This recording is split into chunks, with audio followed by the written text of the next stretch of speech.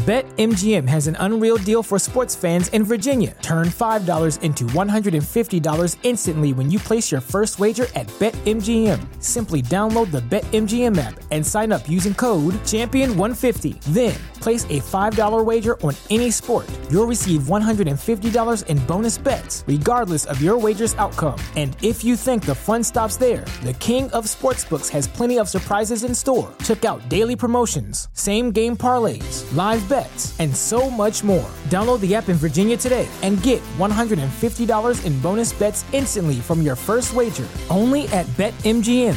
BetMGM and GameSense remind you to play responsibly. See BetMGM.com for terms. 21 plus only. Virginia only. New customer offer. Subject to eligibility requirements. Rewards are non-withdrawable bonus bets that expire in 7 days. Please gamble responsibly. Gambling problem? Call 1-800-GAMBLER. Promotional offer not available in Washington, D.C. Welcome to Lorehammer Listener Lore, the Warhammer 40k podcast where you get to write the script. If you would like to submit your story, you can email lorehammerpodcast@gmail.com. And if you'd like to support the show and maybe even jump your story in the line, or maybe even read stories with me, or maybe you have a story you would like to read to me, head on over to Patreon at Lorehammer Listener Lore and check out all the cool ways to get involved and support the show. Enjoy.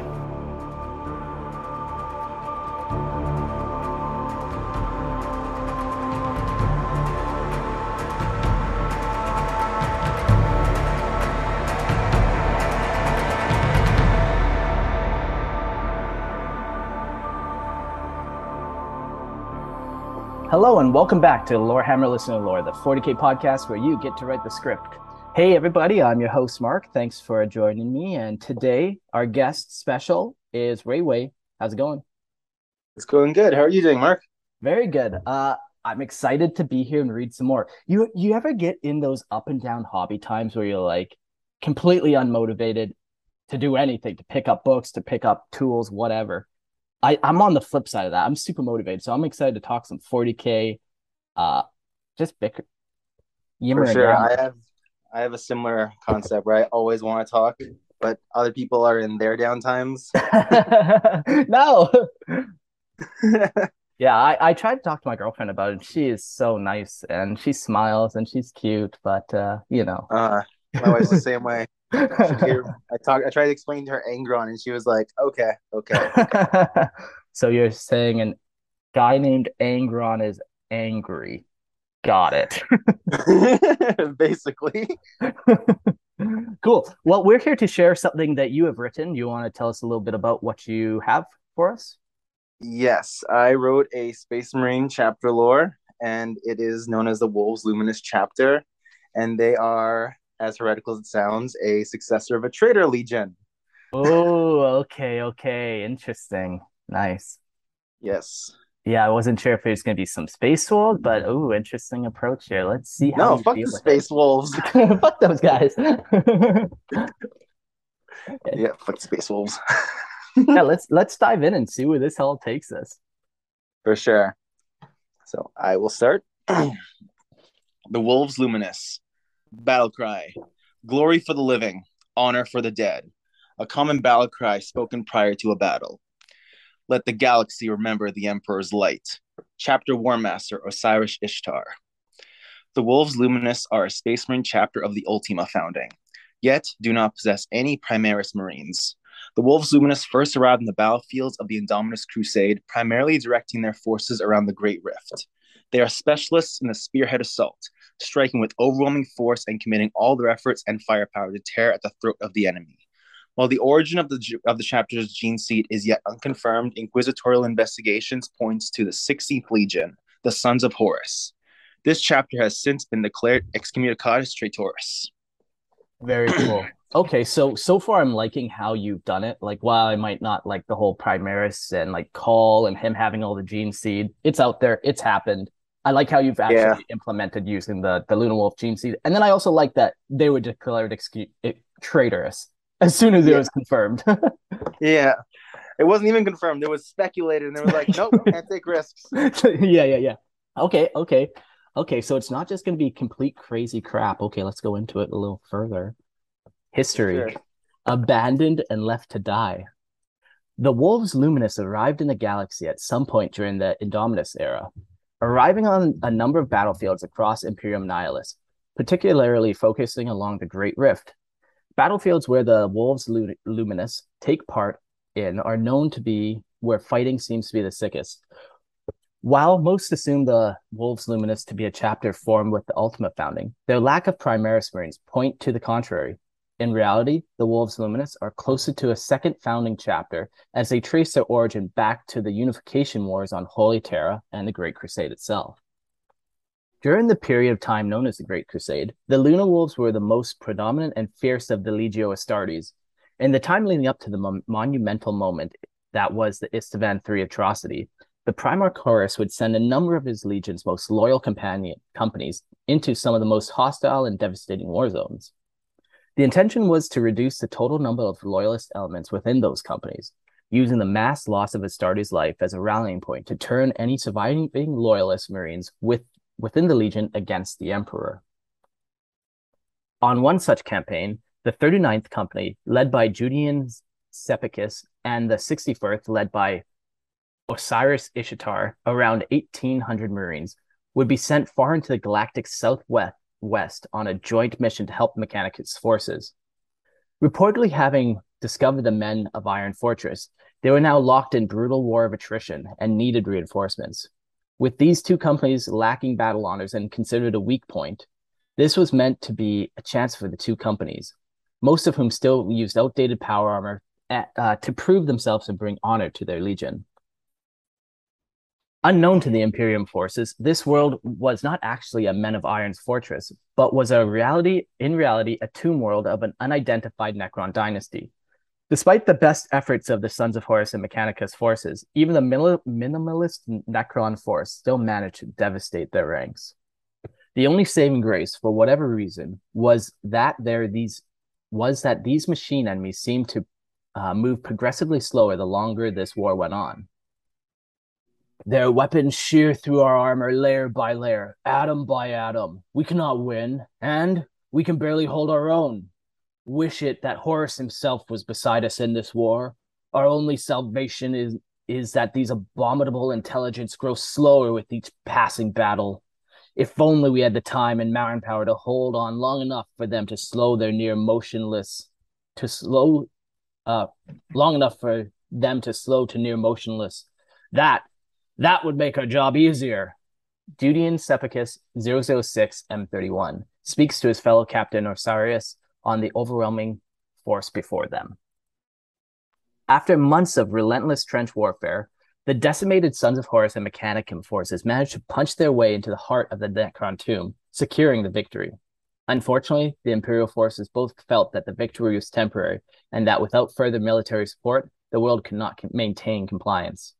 Seeing no other choice, the remaining forces sought to rejoin the expeditionary fleet, only to discover that after entering the warp, that it had become an inconceivable mass of storms, churning energies, and ravenous forces. The Rune Storm. Cool. Yes. Lost and forgotten. Lost within the warp and struggling to withstand the ever-shifting tides and currents, the Space Marines would begin to suffer what could only be called nightmares. In the brief periods of rest the Marines would indulge, they would suffer twisted and nightmarish visions foretelling the fate of their legion and the Imperium itself. They witnessed moments of terrible consequence, the betrayal of their cousins, the death of Sanguinius, and the one who killed him. And finally, the Emperor being placed atop the golden throne of Holy Terra. After 16 months of endlessly being dragged throughout the Immaterium, the sanity among many of the Astartes began to waver, with many of the Sons of Horus feeling unfounded sensations of abandonment, regret, and hatred. It was in this low point that 39th Company Captain Judean Sepicus felt a minor tug at the back of his mind, and the promise of escape from this tomb drifting endlessly in the Sea of Souls. This voice spoke to Judean, offering him the chance to lead his brothers again on uncountable battlefields and achieve endless glories. And for an Astarte without hope and no true glories to his name, what more could he ask for? And, as if struck by a contagious madness, More than a full quarter of the remaining sons of Horus had pledged themselves to Judean, who at this point had begun to amass a cult following. These followers of Judean began to slaughter the defenseless mortal crew and even the Mechanicum and Astartes forces who tried to stop them. The fleet became embroiled in a civil war all its own, and those who supported Judean feeling that he, or whatever force motivated him, was their only means of escaping the warp. While loyalist forces rallied around Osiris, who although younger, was more tempered and in control of his own emotions. Madness among brothers. You have given into hysteria and madness. The warp has twisted your minds into thinking these concerns we all carry are more real than they are. We are lost. We cannot find the Astronomicon, and our supplies are near non-existent. And yet, you think murdering our allies will solve this? You are mad, Judean. Our brothers know it. I know it. The Emperor on Terra knows it. You dare speak of that corpse to me? To me? After all I've given? All I've sacrificed? This is how he repays me? Judean roared, acid spit spilling out and turning to flames. I know you hear me, corpse emperor. I know you see how many of us died for you, and you will let us suffer here, lost and forgotten? I will suffer this dishonor no longer. The Civil War became a minor reflection of one of the many battle brothers witnessed in their dreams. Eventually, however, the war grew close to an end, with most of the traitors purged. All that was left for Osiris and his honor guard was to face Judean. Unfortunately, in a single blow, Judean wiped out the honor guard, knocking all of them off their feet and killing most of them before beating Osiris to a bloody mess, shattering his power sword and tearing it into his storm shield in two. Judean stood before kneeling Osiris and prepared to deliver the final blow with his single massive mutated claw. But before he could end him, he froze, motionless. Shocked, Osiris would realize that Lucius, one of his closest brothers, had not only survived the initial impact, but was in fact a psyker. His hand outstretched towards Judean and his eyes bleeding bright red. It was at that moment Osiris forced himself to stand, using his fragment of his storm shield, and drove it deep into Judean's roaring mouth and out of his skull. With the number of legionnaires now less than 300 in total, with nearly half turning traitor, the remaining sons of Horus had accepted their fate, or so they assumed. The last surviving astropaths screamed with their last bit of strength. They found the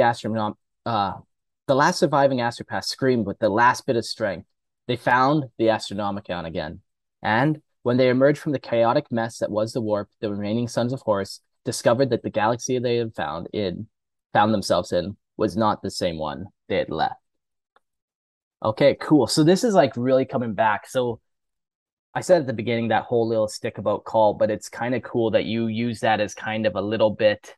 And then there's also all this background layered on top that I'm sure they're not really telling anyone. Yeah. It's effectively that there's a lot, there's more that, like I said, I had to cut out because again, there was a lot that I had to cut out. I think it's all making sense. I'm really liking how it's kind of laying onto each other. I also like the thought of just like 30K Marines seeing demons for like the first time, or like, actually killing their battle brother. It's, it's classic. Yeah, that was one of my favorite parts about reading one of the Horus Heresy books, was the first time they see demons, they're like, what the hell are these things? yeah, exactly. So yeah, that's kind of cool. Yeah, cool. Yes. Imperium Nihilus. Emerging from the warp, the sons of Horus worked to piece together the state of the Imperium, the Imperial cult, and the current state of the galaxy, including the Great Rift, which divided it in two. Alongside the discovery of the current date and Imperial records, the legionaries were shocked to discover that the light that allowed them to escape was not in fact the Astronomicon, but simply the light of real space made visible by the opening of the Great Rift. Oh, that's fucking sweet. I love the concept of the Great Rift, so I knew I had to include it in this lore. Yeah, that's sweet. This revelation and odd coincidence led many among the mortal crew to see their own beliefs in the imperial faith justified, seeing this as a sign of divine intervention. Renaming themselves the Wolves Luminous chapter, they properly made their appearance in the galaxy, taking part in a number of war zones, including the fragmented Imperium Nihilus, striking with overwhelming force and extreme brutality. But, shockingly, not before offering their targets the opportunity to surrender. Currently, the chapter has been seen cutting a path towards Vigilus, the last known location of Abaddon the Despoiler, engaging in any battles they get in their way, but never straying too far from their main goal, cutting out the enemy's throat. Let the galaxy remember the Emperor's light. We fight today for the Imperium of ages long forgotten, and for the future we aspired for humanity. We are his legion. We are his Wolves Luminous. Osiris Ishtar, after accepting the role of chapter master of the Wolves Luminous, circa M41999. Sweet. Very cool goal. So it sounds like they want to kill Abaddon, which makes sense. Like, Horus is dead. Kill the next biggest fucking traitor on our side. Basically, yeah. Because they see him as a huge dishonor. It's like, what the fuck? Yeah. Cool. I think like, yeah, every army needs like that kind of constant goal that will never really be attained, but will always kind of be pushing him further into the story, opening up other story possibilities along the way. Yeah. Yeah. Like Abaddon's like, I don't like Abaddon being as strong as he is because people like to put him against Gilliman. But like Abaddon's definitely a lot stronger than like anyone in this chapter, but they still want to fight him. Yeah, for honor's sake. Yeah. Cool. All right, Gene Seed. The gene seed of the Wolves Luminous is extremely pure and stable, possessing all 19 of the original gene seed organs, and all in excellent condition. The gene seed retains the same degree of compatibility as those seen with the Ultramarines and Dark Angels, as well as supports a fairly low rejection rate, though nowhere near that of the Blood Angels or Iron Warriors. The chapter's apothecaries take extreme care to make sure that the gene seed is harvested as soon as it reaches maturity, both to maintain their survival, as well as to allow their Marines to fight unhindered, knowing that they carry future generations of Astartes within their chest. The Wolves Luminous have adopted the controversial rapid gene seed implantation when creating neophytes, a method the Sons of Horus learned from the Word Bearers and Night Lord legions, where within multiple gene seed organs are placed in the aspirant's body one at a time, similar in the first phase of implantation. This has been known to increase the likelihood of genetic rejection. However, the chapter sees the benefit of reducing the overall transition process as a worthy sacrifice. Okay, I got a couple questions about this one. For sure. Was there ever any temptation to give them some type of gene seed defect just for being in the warp that long? Maybe some type of lasting imprint? Yeah, there's actually 2 flaws that I have coming up right here, right after gene seed. Okay, yeah. So I just read the official on paper story. Everything's working good, excellent condition, but don't worry about it. It's super awesome. Yeah, we're as pure as the Blood Angels and the Dark Angels. Don't worry, nothing wrong here. I like that. Also, the other thing you were saying, rapid gene seed implantation. Is this like a real thing in 40K lore? I'm not. There are 2 things that I've read on that were kind of contradictory when I was reading some of the books and looking at some of the codexes for the Horus Heresy game, which says that the Word Bearers and Night Lords legions like exploded in number like before the heresy officially started, and it implied they use rapid gene seed acceleration or implantation. One or two, I can't remember. I'm pretty sure it was implantation. Yeah, and I was like, what the fuck is this? Like what is implant? How did they make it so fast? And like I scoured so much like wiki and everything, I couldn't find anything except for like in one of the Horus Heresy books, they mention how the Word Bearers use they basically sped up their neophytes range by like, because it takes like 8 or 10 years for like a neophyte to become a space marine to get all their organs in. Yeah, something like that. Yeah, basically they like trimmed that down by like 5 or 6 years. Because instead of putting in now you put in the second heart, now you put in the kidney. It's, hey, let's put the kidney in and the eyes and the heart, and it's basically like they shove in multiple organs at a time instead of the more careful one at a time process. Yeah. Let a little bit of healing happen. You don't need that. Okay, cool. Yeah. I always like when you can include something like that where it's like this throwaway line. You didn't go too heavy on it, It's cool. I like it. Yes, I enjoyed writing it as well. Flaws. The visage of rage. The visage of rage is a genetic mutation brought on by the gene seed. Though, unlike most mutations that arrive due to the gene seed degradation, this mutation seems to originate due to its purity. The visage of rage is a mutation that seems to appear within 20% of the Wolves Luminous. Acting as a reminder of their gene father, those who suffer this mutation are known to take on a startling physical resemblance to Horus Lupercal. And those who see their unarmored face feel any existing frustration, resentment, or anger explosively amplified. This mutation luckily has no effect on those who share the same gene seed. Okay, that's a pretty cool little flaw. Yeah. It's basically I took the concept of blanks where like you just feel really uncomfortable around them. Yeah. And because blanks apparently have like no soul, and because Horus's soul was like, obliterated by the Emperor, I basically Ah, had it where like those who share his like physical resemblance effectively it's not they don't have the benefits of a blank, but they all have the negative effects of a blank. yeah, yeah, Where yeah. Like there's that tie there that's been severed. Yeah, yeah. yeah, Oh, that's so interesting. That's such a cool concept. yes. Also, I didn't write, but it works it has it's super effective to use Pokemon terms against Blood Angels for obvious Yeah, reasons. yeah, of course. The curse of loyalty. The curse of loyalty is a genetic curse that all Marines within the Wolves Luminous possess. This curse instinctively draws Marines who share this gene seed together, like a pack of wolves, where the chapter gets its name from.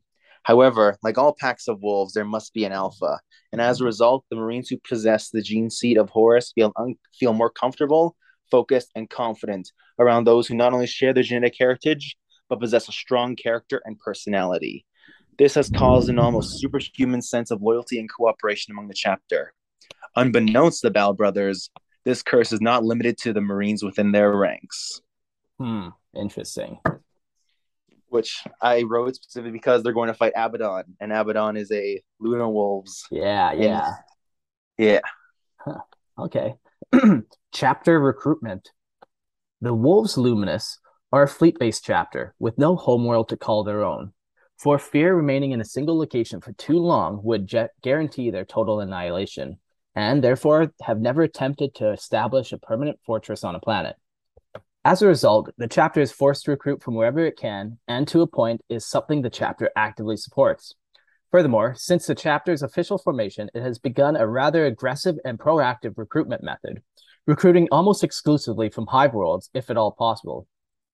The Wolves Luminous use an unorthodox method of recruitment, specifically because of how transactional it is. Ambassadors are a select and respected chapter serf who is selected to journey to a nearby hive world in search of potential aspirants. While en route, they will be bombarded with information of a particular hive world they are assigned to, including culture, political status, and especially the criminal underworld. Once they touch down on the world, the ambassador will quickly go to work embedding themselves into the culture and society of the world, making connections and underworld deals with anyone they can, all in hopes of reaching as many criminal networks as possible, often by making outrageously expensive deals and promises. Once they've established themselves, the process takes around 1 to 2 standard weeks. The ambassador has arranged a deal with one or more of the world's local criminal warlords. He will present them with a deal. 1,000 boys between the ages of 8 and 14 would be offered up for examination. In 2 standard weeks from the day of the meeting is made, the chapter will arrive in full, and they will examine the stock provided, declaring that if any of them match their criteria, they will purchase that boy, exchanging the boy's weight in weapons, armor, and ammunition. However, for every criteria that the boy does not meet, they will cut the payment in half. Those prerequisites are that these boys must all meet in order for the criminal warlords to receive the full payment is the boy must be compatible with the gene seed. The boy must be of the right age, and they must have already killed somebody. The reason these prerequisites were chosen wasn't just to provide the chapter with a massive pool of candidates, but it was also to act as a way to weaken the criminal empires, as the prerequisite forces them to get boys who are physically larger to maximize the overall payment, as well as boys who have already killed, thereby removing future or current gang members. Once a chapter arrives, the apothecaries and their successors will work tirelessly to test every candidate of the 1,000 boys, provided the genetic compatibility. And if they meet further prerequisites, they will be purchased. As the remaining candidates who are proven to be genetically incapable, half of them will be purchased, but only if they still meet both of the two prerequisites. The remaining candidates will be left on the world, being seen as unfit, and, as a result, leaving the criminal empire with the bottom of the barrel in terms of future recruits. Once the deal has been finalized, the payment has been exchanged, the chapter will depart in hopes that in the future, they can return to this world to make the same deal. Interesting. Yeah, that's kind of like an interesting way to keep these like criminal empires in catch. Like, yeah, they just want to be rich and wealthy, and if you can make them that, they don't need to be smuggling their drugs or like whatever they're doing to get in trouble. Kind of makes sense. Yeah, exactly. Plus, hive worlds have like what, billions upon billions. Like, what's 1,000 kids? Yeah.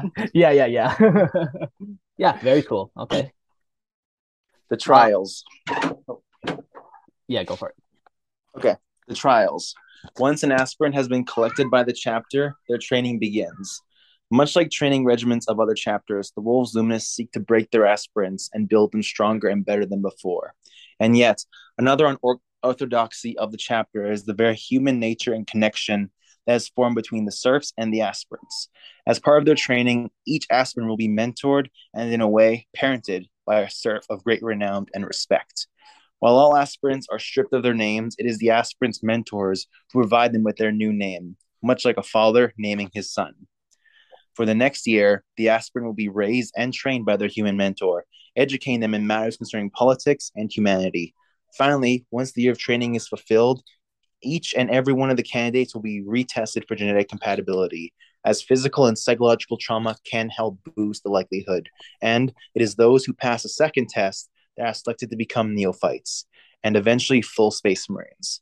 Those who fail the second test are not seen with shame or hatred, but rather are respected and even surviving this long, and are instead offered the opportunity to become a permanent member of the chapter as a serf. Do you go any more into this relationship between the chapter serf and the aspirant? Not in what I wrote. I took out a bunch. Okay. I don't mind this concept. Was there a specific reason why you wanted to do it like this as opposed to like a regular Space Marine kind of taking on this more mentorship role in these early years? They just weren't good enough for a Space Marine or what? It was basically a lot of the trials, like the first stages, were actually meant to emulate Horus and the Emperor. So a lot of the Primarchs are raised by like human fathers. Yeah. So I was like, one of the reasons the chapter does these things, like emulate Horus, is to try and like Horus turned traitor. Why did he turn traitor? Well, let's find out let's go through his life. Let's replicate the points in his life that he did. And if we can surpass everything or do everything that he did and we don't turn traitor, it's in a way kind of like redemption. Yeah, it's kind of like redeeming their gene father. Yeah. Okay. No, that's cool. I really like that. I'm glad I asked. Okay. Yeah. BetMGM has an unreal deal for sports fans in Virginia. Turn $5 into $150 instantly when you place your first wager at BetMGM. Simply download the BetMGM app and sign up using code Champion150. Then, place a $5 wager on any sport. You'll receive $150 in bonus bets, regardless of your wager's outcome. And if you think the fun stops there, the king of sportsbooks has plenty of surprises in store. Check out daily promotions, same-game parlays, live bets, and so much more. Download the app in Virginia today and get $150 in bonus bets instantly from your first wager. Only at BetMGM. BetMGM and GameSense remind you to play responsibly. See BetMGM.com for terms. 21 plus only. Virginia only. New customer offer. Subject to eligibility requirements. Rewards are non-withdrawable bonus bets that expire in 7 days. Please gamble responsibly. Gambling problem? Call 1-800-GAMBLER. Promotional offer not available in Washington, D.C. Fostership. As part of the trials of the Wolves Luminous, after an aspirant has been selected to become a neophyte, he will be moved from his serf mentor to a veteran of the chapter. This Marine becomes the foster brother, and for the foreseeable period of time until they achieve the rank of full battle brother, The neophyte will be left in the care of the veteran, who will train them as they see fit and will measure them according to their own standard. In addition to receiving additional standardized training, as a result of their fostership, the veteran will be denied the ability to take part in their traditional combat role and instead will only be allowed to take part in missions alongside the neophyte understudy. As part of their training, their foster brother will be in charge of administering a number of specialized and often personalized challenges to the neophyte over the course of his transition into full Space Marine. While the foster brother does decide how and when these trials take place, the overall theme and method of success remain overall consistent. The aspirant is not made aware that he has taken part in these challenges until he is either successful in the passing it, aspirant is not made aware that he is taking part in these challenges until he is successful in passing it. The challenges are as followed: tyrannicide, famicide, therocide, viricide. Viricide? The last two I don't know how to pronounce, so you pronounce them perfect in my book.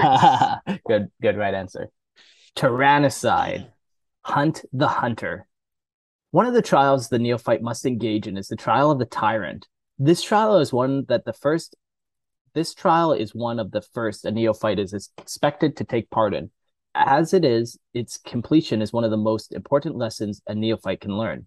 In this trial, the neophyte must take part in the murder of a tyrant king, corrupt politician, or despot, with the purpose of being to witness the horrors of corruption and tyranny, and to purge this corruption anywhere it may hide.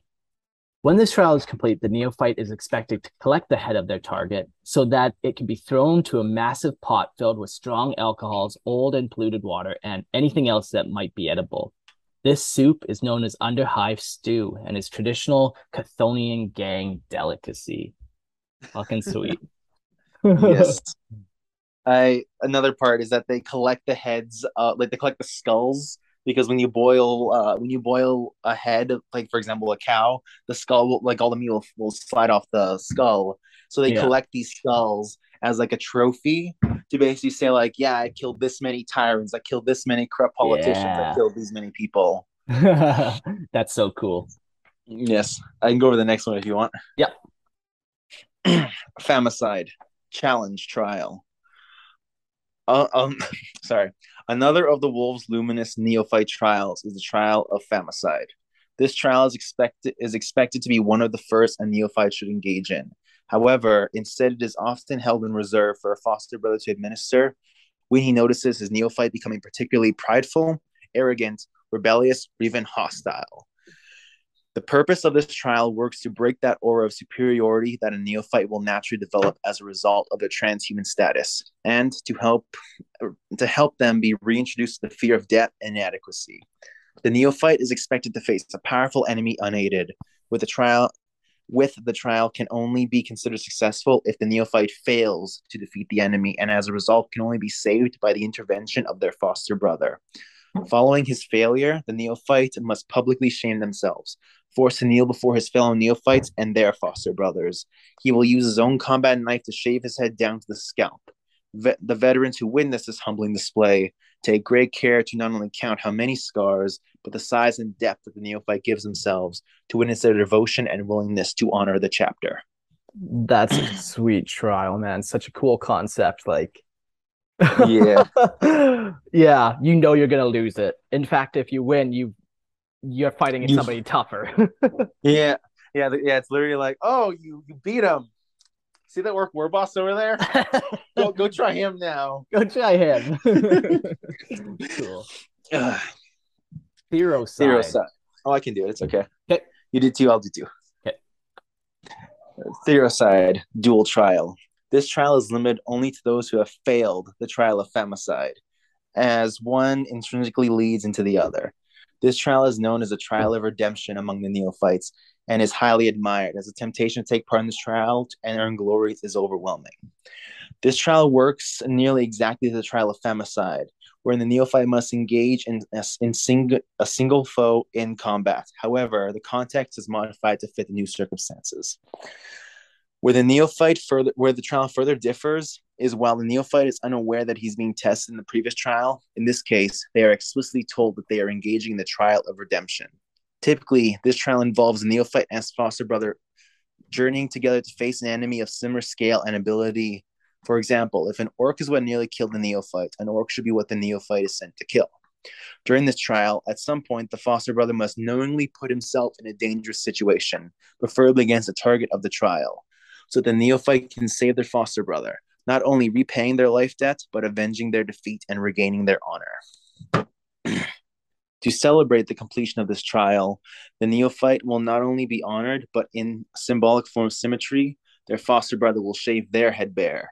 It is in this moment that the neophyte will learn that in reality, this ritual is not one of shame, but in fact honor, respect, vulnerability, and in sharing in this moment, Battle Brothers can fully understand one another.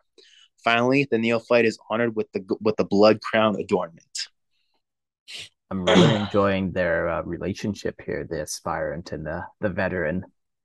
Yes, I'm glad you are. Viricide. Exposure and knowledge to oneself trial.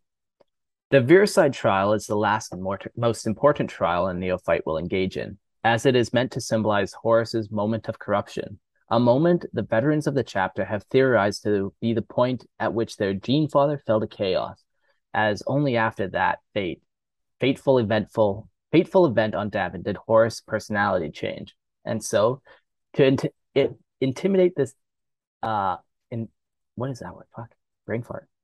It's okay. I'm also dyslexic sometimes.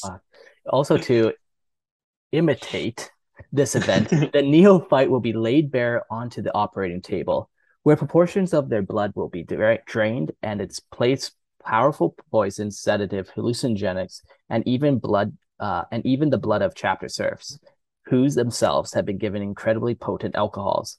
The trial will see the neophyte confined to the singular room, restrained, their blood regularly being drained and exposed to all these potent chemicals that aim to break their body, will, and mind. The neophyte will be forced to remain in this torturous state for 16 days. However, if this wasn't bad enough, the neophyte will continuously be tempted by the apothecaries, onlookers, and even their fellow neophytes to give up and surrender, that they've gotten so far and that they can stop now. The only voice present that does not speak of temptations to surrender is their foster brother. Yeah, that's my boy, who must yell and scream louder than any of the other voices, declaring that they can succeed and that they're so close, that they just have to hold on a little bit longer. Otherwise, no aid is given, and that it is up to the neophyte to hold on for the full 16 days. As should any of them surrender beforehand and given to temptations, they will be instantly killed for fear that they will fall to chaos. Fucking tight. Yes, I'm glad you enjoyed that. Jeez, so cool. Chapter Cult and Culture. The Wolves Luminous hold true and strong to their original heritage. To their original heritage as the Emperor's Luna Wolves and Sons of Horus Lupercal, despite the stigma and threats that are ever present. The Wolves Luminous are not ashamed of their Primarch and believe deeply that he was manipulated, led astray, or even outright controlled like some kind of puppet. And so, not only does the chapter seek to honor Horus, but also redeem him, displaying a modified version of the Luna Wolf's heraldry, a white wolf crowned in golden sunlight, signifying that the chapter are the wolves of the brightest of suns. Mark of the Underhive. Due to the Wolves Luminous tracing their origins back to the Luna Wolves and the crime-ridden worlds of Chthonia, the Wolves Luminous work to exclusively recruit from hive worlds, or at least civilized worlds. Recruits are selectively chosen from the worst of these worlds have to offer, specifically because the chapter sees redemption as an extremely important aspect of life, and so sees recruiting the lowlives and scum of these worlds as a redemptive experience. As a byproduct of this recruitment method, gang tattoos, scars, and other signifiers of criminal heritage are not only present within the chapter, but outright supported. That's funny. With these gang markings now giving a new life among the chapter, with these many tattoos actually being given to Marines to show and celebrate the mixed heritage of their squads, as well as tell a story of the Marines themselves. A few examples include Blood Drop. Blood Drop tattoos are reserved for battle brothers who at one point in their career have killed another of their chapter. Each instance of fratricide awards the Marine a single blood drop tattoo, symbolic of Horus's murder of Sanguinius. Ooh, R.I.P. A predatory beast. Tattoos depicting some form of predatory beast are awarded to battle brothers who have slain a particularly dangerous warlord or champion. Repeating accomplishments of this task will always reward the battle brother with a tattoo depicting the same beast. This has led to certain battle brothers earning nicknames related to that beast. Example, Little Crocodile, Murder Fang, etc. Broken chains. Tattoos depicting broken chains are awarded to those who were integral in shattering an enemy's forces line of defense at its weakest point. Swords and weapons. Tattoos of swords and other forms of weapons are awarded to battle brothers who have reached the rank of sergeant and is usually placed above the primaris' heart, or above the primary heart. Yeah, fuck primary. Yeah. The blood crown. The blood crown is a top knot adornment that is placed on top of a Marine's helmet crest. This top knot is actually made from the blood-stained hair of the Marine's foster brother and is placed on top of the helm by that Marine themselves, acting as a symbol that binds not only these two battle brothers together, but the two generations of the chapter.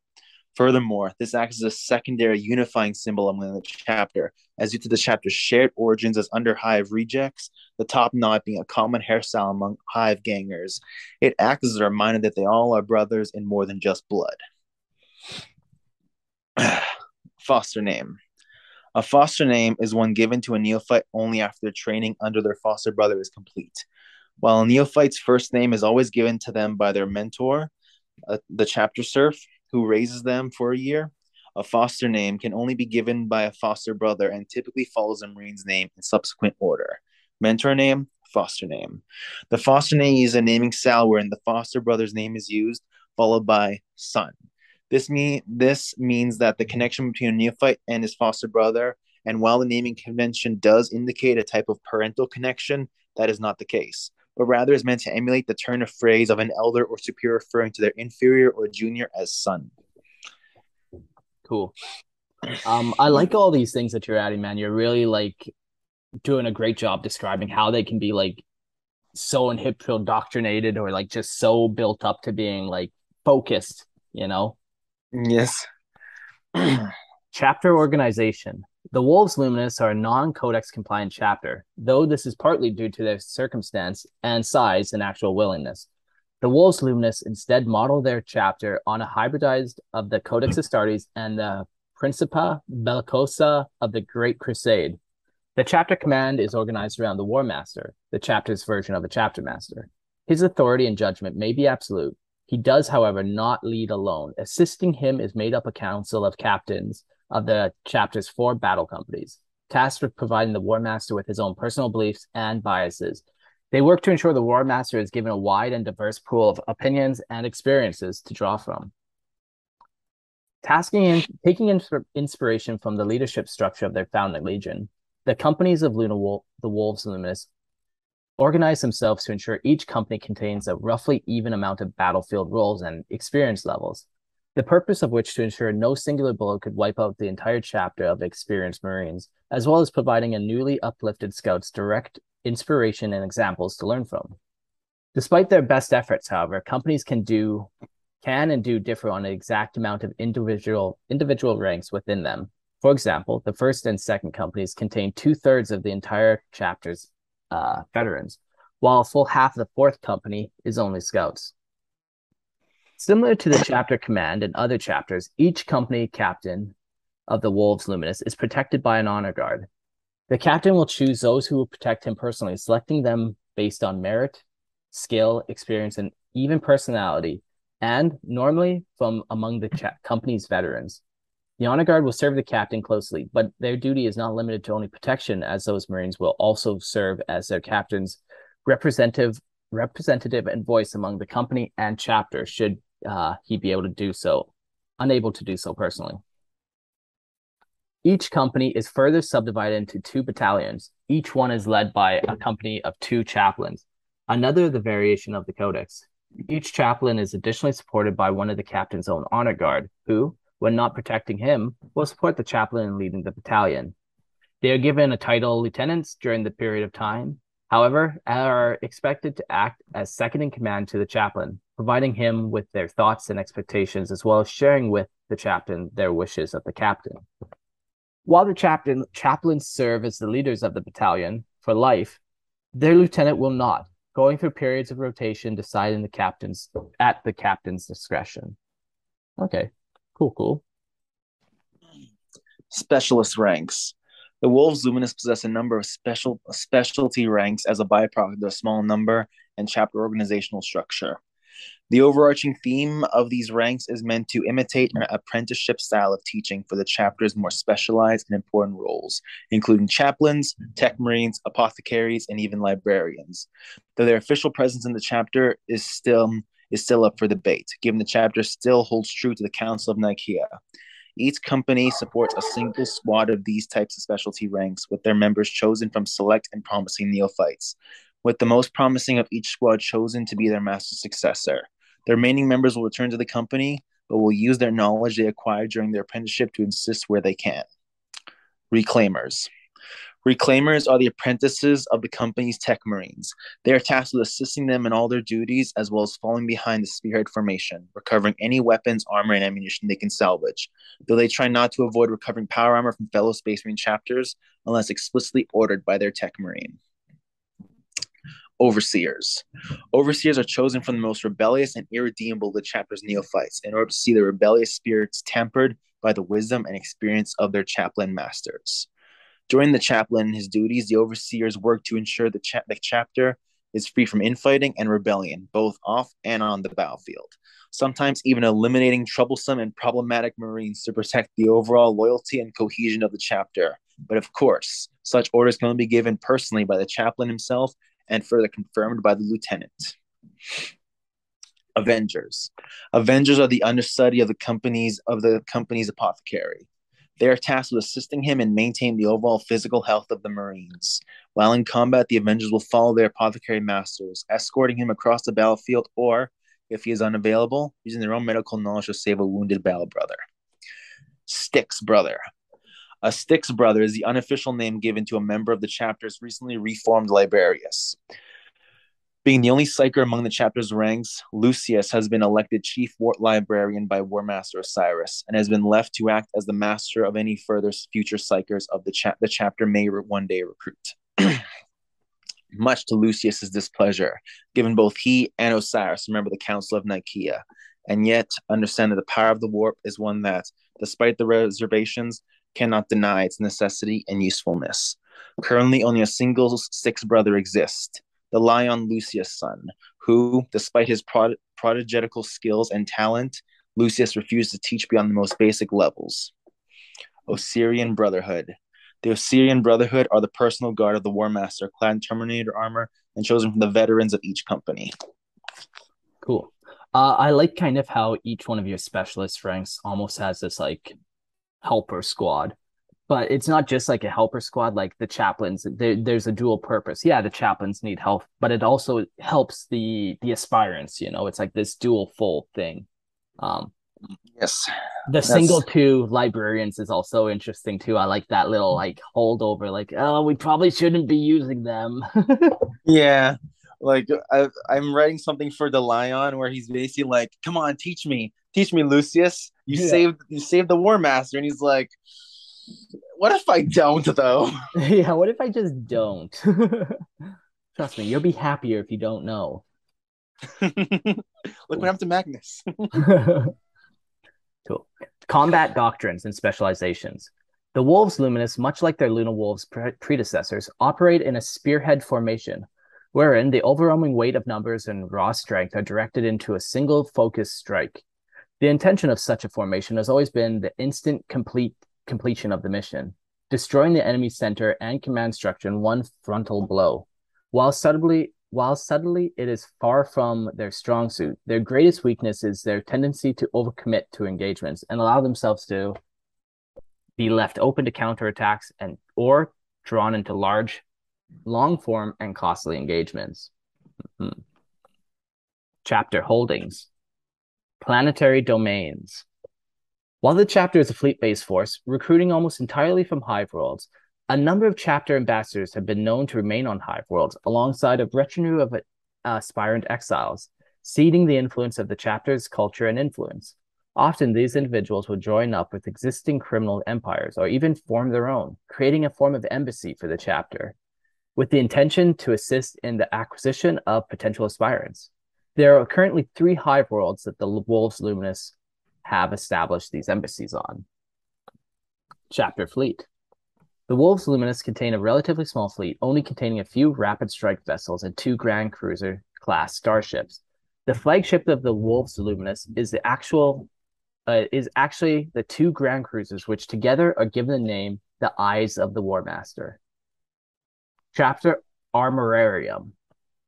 The Wolves Luminous armory is extremely limited and in some cases outdated by comparison to other chapters. The chapter contains only 50 suits of Cataphracti Terminator armor, a single heavy vehicle for each company, and no Dreadnought armor. Finally, the majority of the power armor used by the chapter is the outdated Mark III and IV, and most of the newest models of power armor in the chapter's possession being acquired from the bodies of the slain cousins. Chapter Appearance. The Wolves Luminous have abandoned the sea green of their parent legion, instead returning to the bone white of their original identity as the Luna Wolves. The armor trim of the power armor is gold to symbolize their loyalty to the Golden Throne, and their left knee pad is colored jet black to call back to when their War Master Osiris was forced onto one knee by Judean, as well as to symbolize their traitorous heritage. As a result of this black knee, when a Wolves Luminous kneel before a superior, they're expected to kneel with their left knee, symbolizing the desire to keep their traitorous heritage under control and unseen. The chapter badge is a gold wolf crowned in sunlight and is worn on the left pauldron. I love all the little like little rituals and stuff they do. Like this little like kneeling on the left knee or whatever specifically. Kneeling on the black one. It's so cool. Yes. Yeah, I wanted to go ahead. It's just chocked full of so much like chapter cult culture. It's pretty cool. Thank you. Yes, I tried to add as much. Like I've read Dante, and I'm like, that's a lot of culture. I've got to add more. Yeah, like right from the trials, you also have your own awards, and like it's all that kind of stuff. It makes it very neat. And like there's some really strong themes. Like I really like the kind of the Tyrannicide, the Famicide, the Therocide. I forget the other ones, but like he kind of went back to these trials and pulled up these similar type things. Yes. Thank you very much. I'm glad you enjoyed it. Yeah. Yeah, I'm trying to think if there's anything I don't like about it. I don't know. I think he did a great job. Like a couple of things people fall into when working with Loyalist or Traitor Gene Seed, you dodged or you gave yourself a way out. Like, yeah, maybe Call made them, but really they just popped in from the warp, Yeah. Hey, Call, you're making some Primaris Marines. Are they in the 16th Legion? Huh. You wanna chalk our name down there? Yeah, like I think you did a great job kind of just exploring them and taking stuff from the Luna Wolves, but also adding to it with your own unique ways. So there's this unique mix of old school Luna Wolves, but also has your own unique flair to them. It's really nice. Yeah. Well, something that I've seen, not for like anyone to, like calling out anyone, but people who use Traitor Gene Seed, particularly like bad fan fictions, they tend to like make them too perfect, or like, we're basically a Traitor Legion, but we're good now. Yeah, and everyone else is just supposed to accept that. Like, it's not a big deal. Yeah. But it is a big I was deal. gonna go over some battles, but I decided not to because that was already too much stuff. Yeah, it was long, but it was good. Like, I feel like you included useful information. Like, I feel like trimming it down, you did a great job. You said you went from 24 pages to 12. But yeah, I really feel like every paragraph was intentional and has a very specific purpose in the chapter. Thank you. My only regret is I don't have very good painted models of these guys. One day maybe, whatever. At least they're painted, man. As long as it's not gray plastic. Yeah, that's definitely true. Fantastic. Is there anything else you want to share about them? Yeah, I mentioned this to you in like DMs. I had a 1v1 with one of my friends just for fun, but I ended up actually writing it into the lore, which was my buddy, the mad lad, the insane guy wants to run an only assassin fucking army. So Perfect. I was Well, like, you now know with what? 6 of them, I'll it's go. fine. High Yeah, model count. yeah, I'll go easy on him. I'll play him, and he decimated my guys. I killed one of his assassins, but he murdered like my this guy to send in. So I was like, you know what? Fuck him. You know what I'm Yeah. gonna do? And I wrote like basically a battle that my guys lost, but they were like, we recovered a single drop of blood, and with this blood, we're going to get revenge. Perfect. So Nice. next time I verse him, the reason we're fighting is because he left a single drop of blood. Yeah. Nice.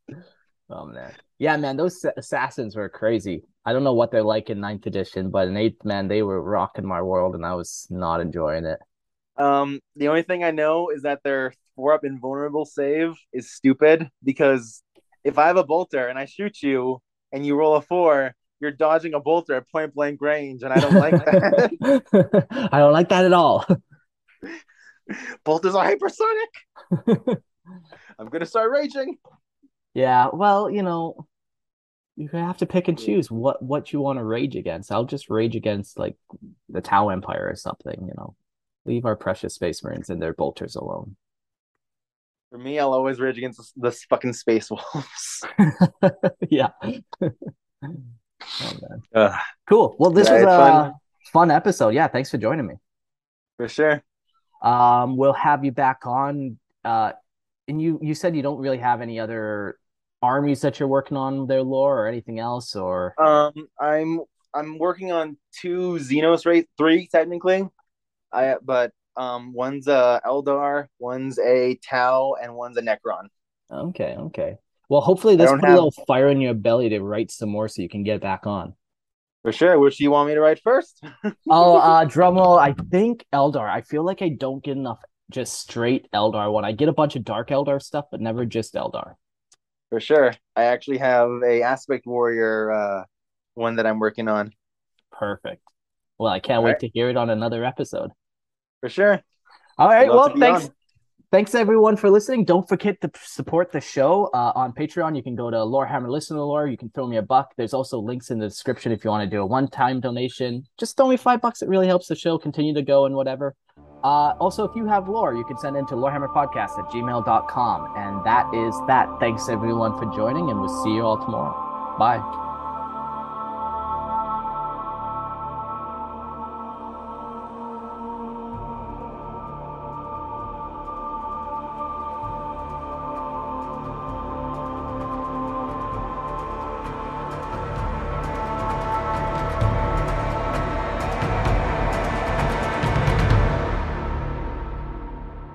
Thanks for listening. If you would like to submit your story, you can email lorehammerpodcast@gmail.com. And don't forget to check out our Patreon page and support the show at Lorehammer Listener Lore. See you next episode.